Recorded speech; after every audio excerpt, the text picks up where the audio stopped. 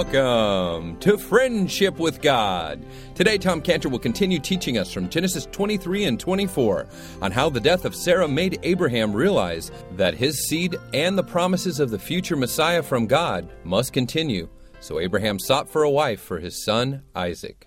And we hope you're enjoying these tremendous Bible studies, this great expository teaching that we're getting from Tom Cantor here on Friendship with God. And we do appreciate your listenership, and we hope that you'll go to our website, friendshipwithgod.org, to take advantage of some of our free resources or to go to our bookstore that's there. But we also want to make an invitation to you for 2015 to become one of our monthly supporters of Friendship with God so we can continue broadcasting on this station in your city, as well as providing the messages for free for you, the listener, on iTunes.com, sermonaudio.com, and also on our main website, friendshipwithgod.org. All there for free listening and free download, but it's there with your support, and we need you to become a monthly supporter if you can. You can call us at 800-247-3051, and we can set you up for that. That's 800-247-3051, and that'll help continue Friendship with God airing on this station in your city and also available by podcast and MP3 download. Again, it's 800-247-3051, 800-247-3051 to support Friendship with God this year in 2015 with a monthly donation of any amount. Or you can donate one time online at friendshipwithgod.org. Now here's our Bible teacher, Tom Cantor, on Friendship with God. So Abraham looks at Mamre in this cave, and he sees this is just going to be an expansion, this cave of Machpelah. It's not an end, it's an expansion. It's a doubling. See, he sees his history. Here's the death. Death, for example, of himself. He sees, because he knows he's going to be buried there. So he sees on one side of Abraham's history, his side on life, he sees fellowship with God at the altar in the plains of Mamre. And then he sees the other side of history, which is Abraham's history in heaven after he dies, and he sees fellowship with God. Continued, expanded fellowship with God. And as he looks at these two parts of his life here, of his history before his death and his history after his death, he sees a doubling or an expansion of his fellowship with God. That's what the word Machpelah means. Machpelah means doubling or expansion. And so as Abraham thought on the name of the cave, Machpelah, Abraham loves that name. I love that name. I love to say the name Machpelah. I love to say doubling. I love to say expansion because he thinks expansion. That's what I see here. In this valley, I had fellowship with God. And after I die, I'll have an expanded or a doubled fellowship with God. And you can tell if a person's going to heaven or not by one simple question. Does that person have fellowship with the Lord Jesus Christ? Now, because heaven is a Machpelah. It's a doubling of the fellowship with the Lord Jesus. It's an expansion of the fellowship with the Lord Jesus. And that's how he described heaven in John 14:3, when he said, I go and prepare a place for you.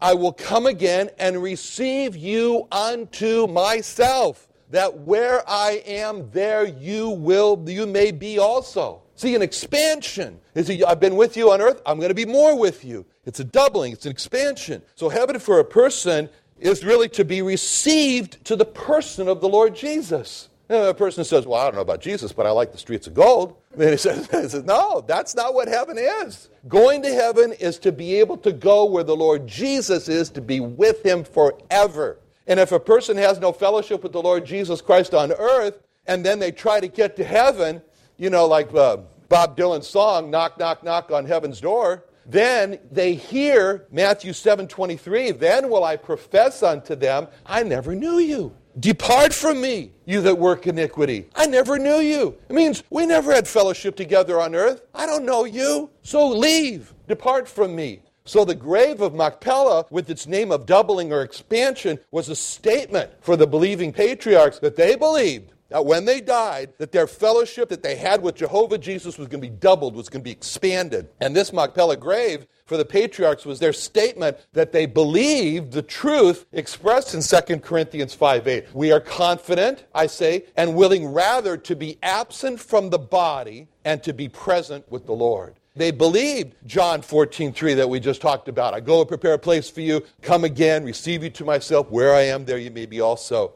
They believed Psalm 23, the last verse in the 23rd Psalm. Surely goodness and mercy shall follow me all the days of my life. And what happens afterward? And I will dwell in the house of the Lord forever. They believed, 1 Thessalonians 4:17, so shall we ever be with the Lord. They believed what the Lord Jesus Christ said in John 11:25 when Jesus said to her, I'm the resurrection and the life. He that believeth in me, though he were dead, yet shall he live. Why? Because he's connected in fellowship with the one who is the life. So Sarah's grave, which is the grave of the patriarchs, many were buried there, this grave in Machpelah was a sign of life after death for the patriarchs. They believed. Psalm 22, verse 26, the meek shall eat and be satisfied, and they shall praise the Lord that seek him. Your heart shall live forever. And John 3:16, God so loved the world, he gave his only begotten Son. Whoever believes in him shouldn't perish, but go on and have everlasting life. So it's a monument there, that grave in Machpelah. It's a monument of faith in God to raise from the dead. Like it says in Matthew 9:28, where he's come into the house, the blind men came to him and saith unto him, and he said to them, believe ye that I'm able to do this, heal his blindness? They said, yea, Lord. And then John 11:26, whosoever liveth and believeth in me shall never die. So it's a token. This cave of Machpelah is a token of hope in God. He's going to deliver from death, as he said in Hosea 13:14. I will ransom them from the power of the grave. I'll redeem them from death. O death, I'll be thy plagues. O grave, I'll be thy destruction. It's an image, when that cave at Machpelah is an image of the rest for the people of God. As it says in Hebrews 4:9-10, there remaineth therefore a rest to the people of God. For he that is entered into his rest, he also has ceased from his own work, as God did from his. This cave of Machpelah is a sign. It's a sign of the longing in the people of God who looked beyond the grave for the eternal city, as it says in Hebrews 11:10. For he looked for a city which hath foundations, whose builder and maker is God. In Philippians 3:20 it says, our conversation, our lifestyle, our life really is in heaven, from whence we also look for the Savior, the Lord Jesus Christ. And Hebrews 13:13-14 says, let us go forth therefore unto him without the camp, bearing his reproach. For here have we no continuing city, but we seek one to come. So the grave of Machpelah became a great testimony to the patriarchs. It's at that grave that Abraham testified of his hope as he laid Sarah there. It was at that grave of Machpelah that Isaac testified of his hope when he laid Abraham there. It was at that grave of Machpelah that Rebekah was placed. It was at that grave of Machpelah that Jacob put Leah there, and then Joseph put Jacob there. And just imagine how as each one died, and they'd go to that cave, they'd go to that grave in Machpelah there, and they laid another believer. And when they did that, they would go in that cave and they'd see the bones of the other believers, and the statement really came home as they put down the new dead believer, but the bones of the other believers, and they would say, this cave is a gathering place. This is a gathering place here. We're gathering them together. We're gathering the bones together, and it's symbolic, and it's a testimony of how they're gathered together in heaven. You know, here at the chapel, we're a family of believers. This is our family. We're family. But we're an eternal family. So that's why it's important. If we're ever angry with one believer, we need to clear that up fast. As a matter of fact, Paul says, don't let the sun go down. He says in Ephesians 4:26, be ye angry, sin not. Let not the sun go down upon your wrath. In other words, deal with it. Deal with it the same day. Don't go to sleep without resolving an issue. That's why the Lord said at the Sermon on the Mount in Matthew 5:23-24, therefore, if I bring thy gift unto the altar, and there rememberest that thy brother hath aught against thee, not that you have something against him, but you think that he has something against you. Believe there thy gift before the altar and go thy way. First be reconciled to thy brother, and then come and offer thy gift. Because we're going to spend eternity, like the cave of Machpelah, gathered together. We're going to spend eternity with believers. So you resolve the differences and be reconciled immediately. So Abraham wanted to buy this cave. It was a large cave as a burying place, but it's really a gathering place. And the bodies had gathered together, and the symbolic of them being gathered together in heaven. As we leave now in Genesis chapter 23, we're leaving this chapter where we saw Abraham really emerge as a man who was broken with the death of Sarah. We saw Abraham in humility, a man of humility before the sons of Heth. We saw him as a man with openness and a transparent honesty with the sons of Heth. We saw him as a man who really cared about the sons of Heth. I mean, he communed with them. He hung out with them. He ate with them. He laughed with them. He let them look straight through him. He's a man the more resolved to live the remainder of his life as a stranger and a pilgrim. And we saw a man who saw death as Machpelah. It's just an expansion of the wonderful fellowship I've had with God. And as hard as it was for Abraham and the death of his wife Sarah, this was the conclusion of his marriage to Sarah. And so chapter 23, with the ends, the death of a wife and the conclusion of the marriage between Sarah and Abraham. And now as we open chapter 24, we're now going to shift from Abraham to Isaac, and God wants us really to see clearly who this person Isaac really is. Will the real Isaac stand up? He wants us to really get to know Isaac. Now, what kind of a person is Isaac? And so as we open chapter 24, we'll have this beginning of this new marriage with the finding of a wife for Isaac. So the death of Sarah, Abraham realizes the seed, God's seed, the seed of the Messiah, it's got to continue. And so he becomes concerned. There's one little problem, a minor problem. I only have one son. He doesn't have a wife. Apart from that, everything's going to go fine. But he said, he sees this great problem. You know, Abraham, he's thinking of the promises of God that have been made to him. Promises like what God said, and how all these promises were wrapped up now in one person, Isaac. And Abraham's thinking, God said, in Isaac shall thy seed be called. He's thinking, I will make thy name great, God said. God said, in thee shall all families of the earth be blessed. And Isaac's his only son between him and Sarah. And all the promises about the expansion of the seed of Abraham, stars of heaven, and so forth, the land of Canaan, the redemption of the world, it's all now focused on this boy, on Isaac. And when you stack up all of these promises and expectations on one side, we just stack them up here now. And we say, boy, here they are. Look at them now. Look how great these things are. Stack them up. Great and mighty nation, making his name great. All the land which thou seest, to thee will I give it, and to thy seed. In thee shall all the families of the earth be blessed. You stack up all those promises there. You stack all those great promises, great expectations on one side. And now on the other side, you put one person. And who is that? What image comes to your mind? You think, whoa, wow, those are really great. Who is this person who's going to become the great and mighty nation, and his name's going to become great? He's going to receive all the land of Canaan. All the families of the earth are going to be blessed from him. What kind of a person comes to your mind? When you see in your mind, you see, well, he must be a very strong person, a very courageous person, a man who's ready to shoulder it all. And who is that man? And now enters in Isaac, the man that God has chosen. And what do we see in Isaac? Do we see a strong, courageous man here? No. Not really. We see Isaac, as the Bible portrays him here, he's a weak mama's boy. Over 30 years old, he's so attached to his mama that he's not thinking about getting married. It takes the death of Sarah for Isaac to even be willing to consider it. And she didn't die yesterday. She died 3 years ago. And he's still attached to her. As it says in Genesis 24:67, the last verse says, and Isaac brought her, Rebekah, into his mother's tent. How romantic. And he took Rebekah, and she became his wife, and he loved her. And then as the chapter ends with, Isaac was comforted after his mother's death. It's been 3 years. We see Isaac. He's a weak mama's boy who was protected by his mother. She was very protective. Remember in Genesis 21:10, where she said, wherefore she said unto Abraham, cast out this bondwoman and her son, for the son of this bondwoman shall not be heir with my son, even with Isaac. But Isaac's like behind his mother's skirt there. He's a weak mama's boy who avoided confrontation. He would not go to war with the Philistines, but he let the Philistines just push him around and take away all his wells. And we're going to read about that in Genesis 26, where we're going to see that Isaac, it says, a man waxed great. He went forward and grew until he became very great. He had possessions of flocks, possessions of herds, great stores of servants, and the Philistines envied him. And for all the wells which his father's servants had digged in the days of Abraham his father, the Philistines had stopped them and filled them with earth. That's something to go to war with.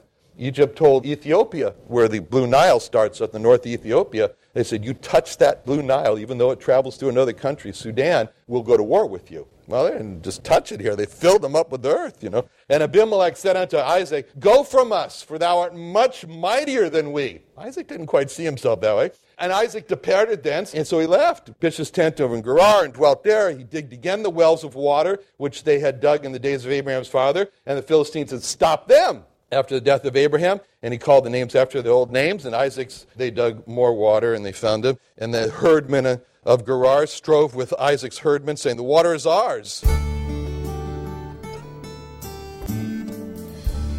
We'll return with our Bible teacher, Tom Cantor, on Friendship with God in just a moment. We'd like to encourage you to sign up for Tom Cantor's Daily Devotional Verse.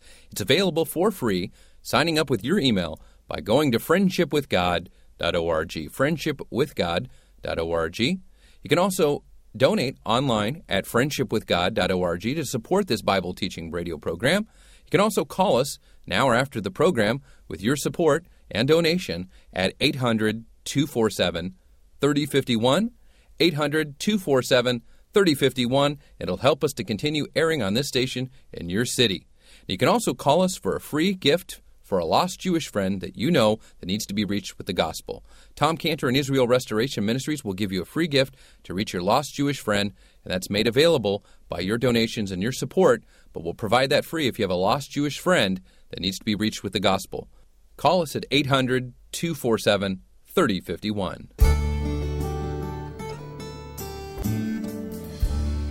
So Isaac was confronted by the Philistines who were stealing and destroying his father's well. This is the lifeblood of an animal enterprise, which he had. And so what does Isaac do? Stand and fight to hold his ground? No, not Isaac. He cowers and runs.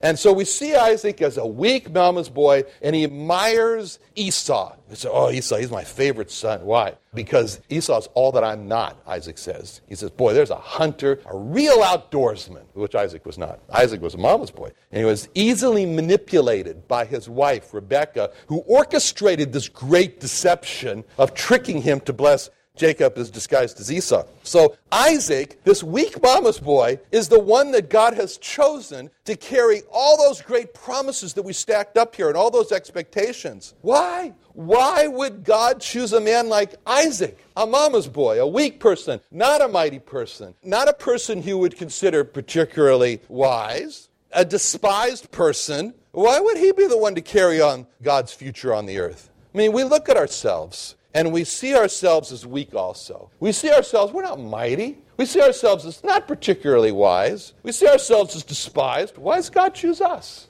Why did God choose Isaac? Why does God choose us? Why did God choose Isaac? Why did God choose to use us? It seems so foolish. I mean, why would God choose Isaac and choose us to accomplish his purpose on earth? And the answer, of course, is found in 1 Corinthians 1:26-29, where it says, because the foolishness of God is wiser than men, and the weakness of God is stronger than men. For you see your calling, brethren, how that not many wise men after the flesh, not many mighty, not many noble are called, but God hath chosen the foolish things of the world to confound, to confuse the wise. God hath chosen the weak things of the world to confound or confuse the things which are mighty. And base things of the world and things which are despised hath God chosen, yea, and things which are not, to bring to naught the things that are, that no flesh should glory in his presence. So when God says in 1 Corinthians 1:26, you see your calling, brethren, how that not many wise men after the flesh, not many mighty, not many noble, God's saying, look at Isaac. See Isaac. He's a weak mama's boy. And understand, God chose Isaac. He's not the sharpest pencil in the drawer. And see him there. See Isaac and understand, God chose Isaac. God chose this weak mama's boy to confuse or confound the mighty men of the earth for one reason. So Isaac could not glory in God's presence. Isaac could not say, should not say, I did it. Look what I did. But Isaac should say, look what God did. And God's saying to us, look at yourself. He says, look at yourself. A very admirable list here. Nothing to write home about. He says, look at yourself. He says, look at yourself. You're weak, you're foolish, you're not wise, you're base, you're despised. And we can make a long list of things that we are not.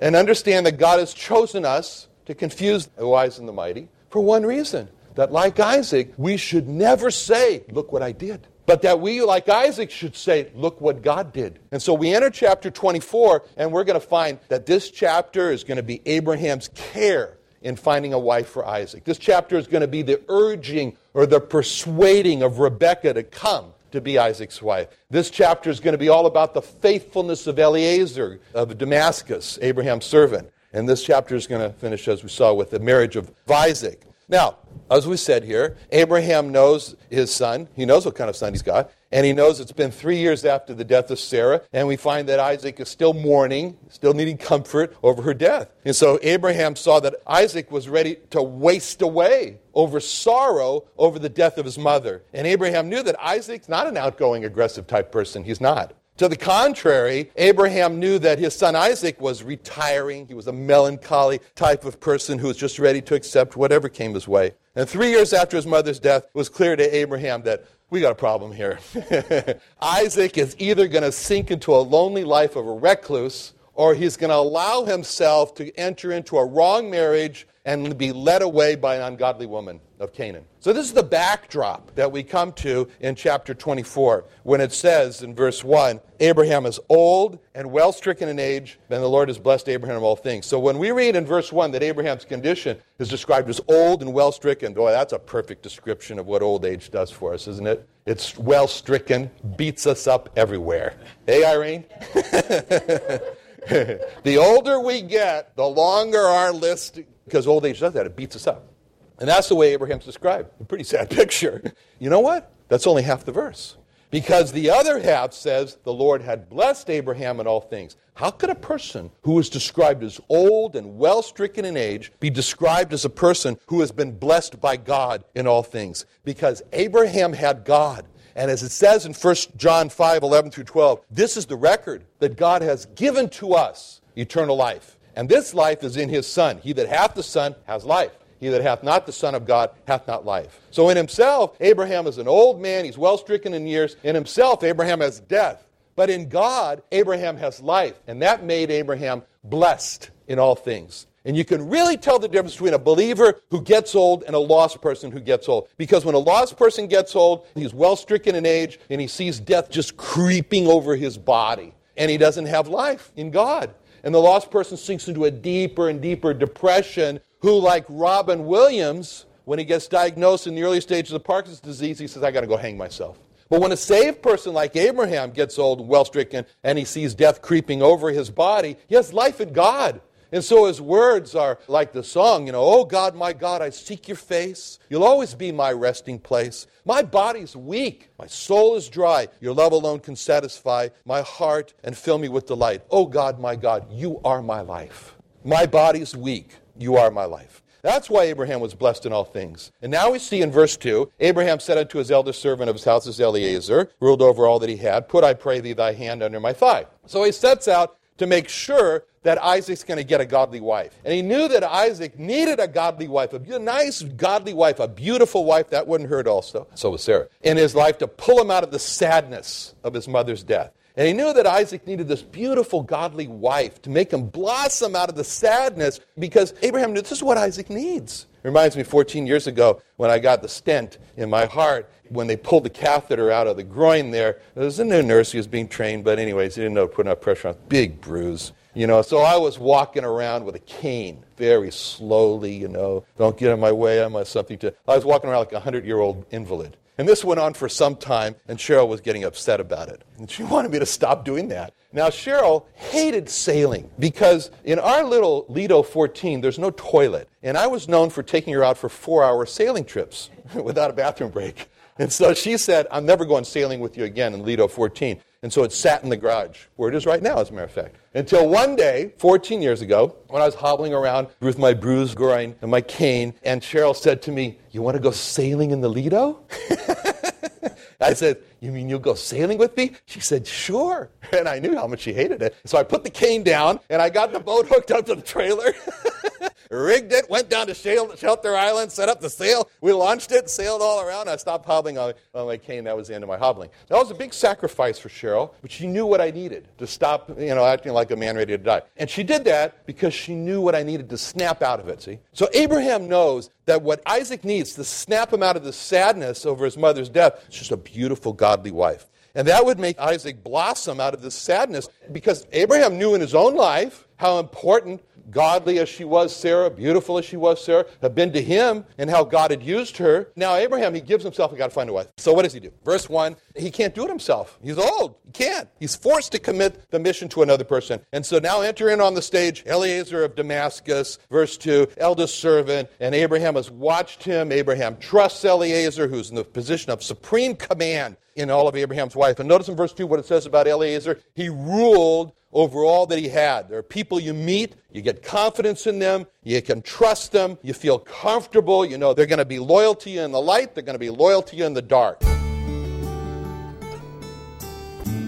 Another wonderful Bible study from our Bible teacher, Tom Cantor, here on Friendship with God. If you're enjoying the Friendship with God radio program, we'd like you to support this Bible teaching program, and for any donation of $100 or more, we will send you Tom Cantor's new Friendship with God Study and Reference Bible. It's over 2,200 pages with over 600 pages of Bible helps. Has a genuine lambskin leather cover. It's got a prophecy and fulfillment section, names of the Messiah section, and so many other amazing Bible helps. Call us 800-247-3051. 800-247-3051.